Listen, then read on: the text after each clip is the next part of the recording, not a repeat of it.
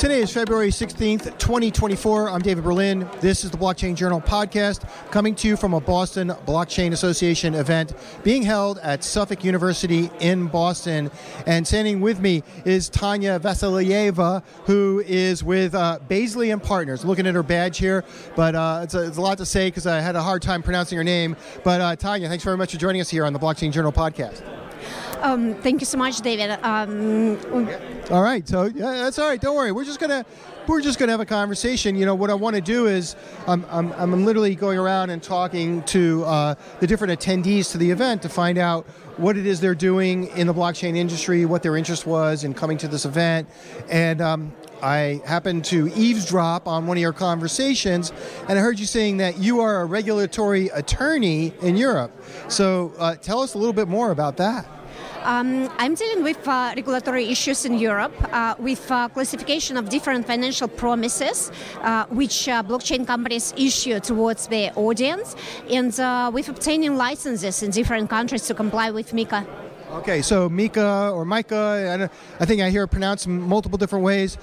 That is the overarching regulation that so far has been established in the European Union, and so you are now. Are you, when you do this work that you're doing it on behalf of other companies that have to comply with those regulations? Right. I'm doing it on behalf of blockchain companies which promise something outside of technology, which promise some financial things to audience, like, for example, some earnings on investments to decentralized autonomous organizations or different things like this. And so you have to stay very on top of what's happening, particularly given the changing landscape of all the regulation. Are these companies only operating in one country, or are they operating across all of Europe? It's very difficult to operate in one country in Europe, so normally they operate in several countries, and they establish one headquarter in one of the countries, but they target audience in different European countries. Okay, I'm not a lawyer like you are, but my understanding of the regulations in Europe when it comes to blockchain and crypto is that you've got MiCA, the overarching regulations set up by the European Union, but then if you go to each of the different companies, each of the different countries, they themselves have their own regulations, some more than others. An example of that might be you have different laws in the UK regarding crypto than you have in Germany or Luxembourg, Switzerland. Some countries are a little more pro-crypto than others. Meanwhile, you still have this MiCA thing in the background. So how does that work? You're absolutely right, and I think MiCA will simplify this, because before MiCA we had the situation when in one country it was completely gray area. For example, in Czech Republic. In Czech Republic, you can do... That's where you're based? Yes. Okay. You can do most of the things with crypto without licensing, and only things which are classified as investment things you shall obtain license. But there are countries like, for example, Germany, which allowed particular things, but regulated by BaFin, the regulatory body, separate things, like, for example, custodian things. And you had to navigate all this difficult landscape. And MiCA just simplified this. And MiCA would allow you to get license in one country and to operate based on this license in several countries. So you don't need just to create some different regulatory approaches in different countries. You need to create one strategy. Oh, so I was under the impression that if a country had its own laws around crypto or blockchain, that those laws would take precedence over the MiCA laws. Are you saying it's the other way around? MiCA takes precedence over the national jurisdictions?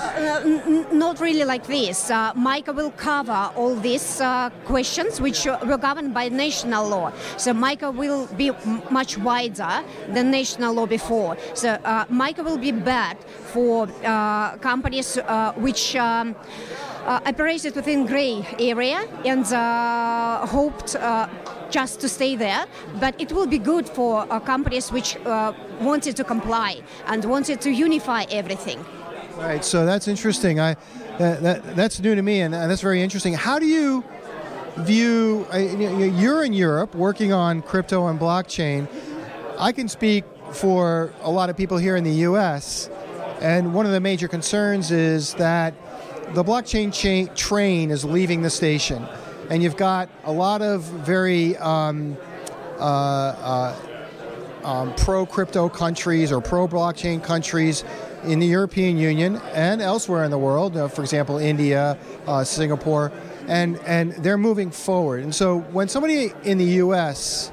sees that, one of the concerns is that the U.S. is going to get left behind while all these other countries move forward. They're getting all of their, they're just getting everything in place that needs to be in place from a regulatory point of view so that there's some regulatory certainty for all the different companies that want to set up business.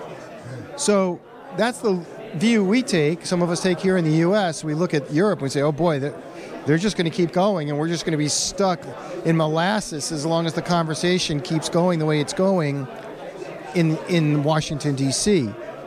What's your view of the U.S.?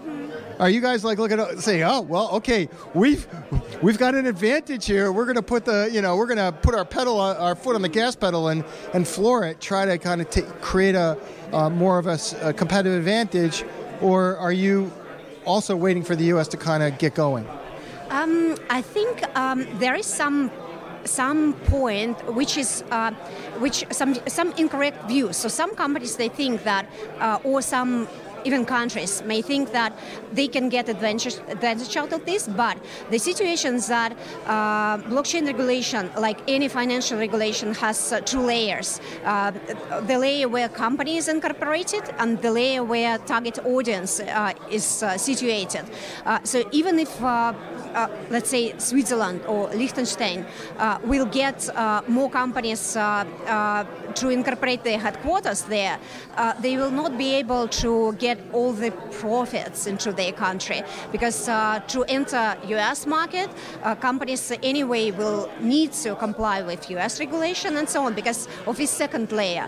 And US market is, I think, too delicious for companies just to live like this without like many numerous attempts to get into this. Sure, just about any company wants to tap into the U.S. market because it's a big market with a lot of people, and so and particularly when it comes to blockchain, there's a ton of people in the U.S. that are interested in blockchain and cryptocurrencies. So yeah, it's as you say, a delicious market. I totally agree with that.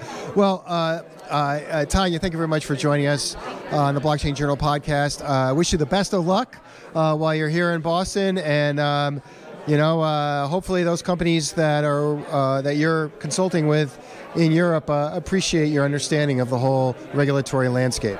Thank you so much.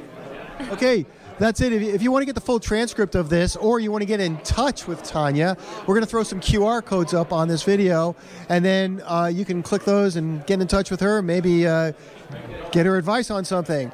If you want to get more of our video content, then just go to the Blockchain Journal channel on YouTube. Easy to find. Just search Blockchain Journal on YouTube, or you can come to blockchainjournal.com where all of our videos are posted as well as the full transcript text of those interviews. So thanks very much for joining us, and we'll see you at the next video.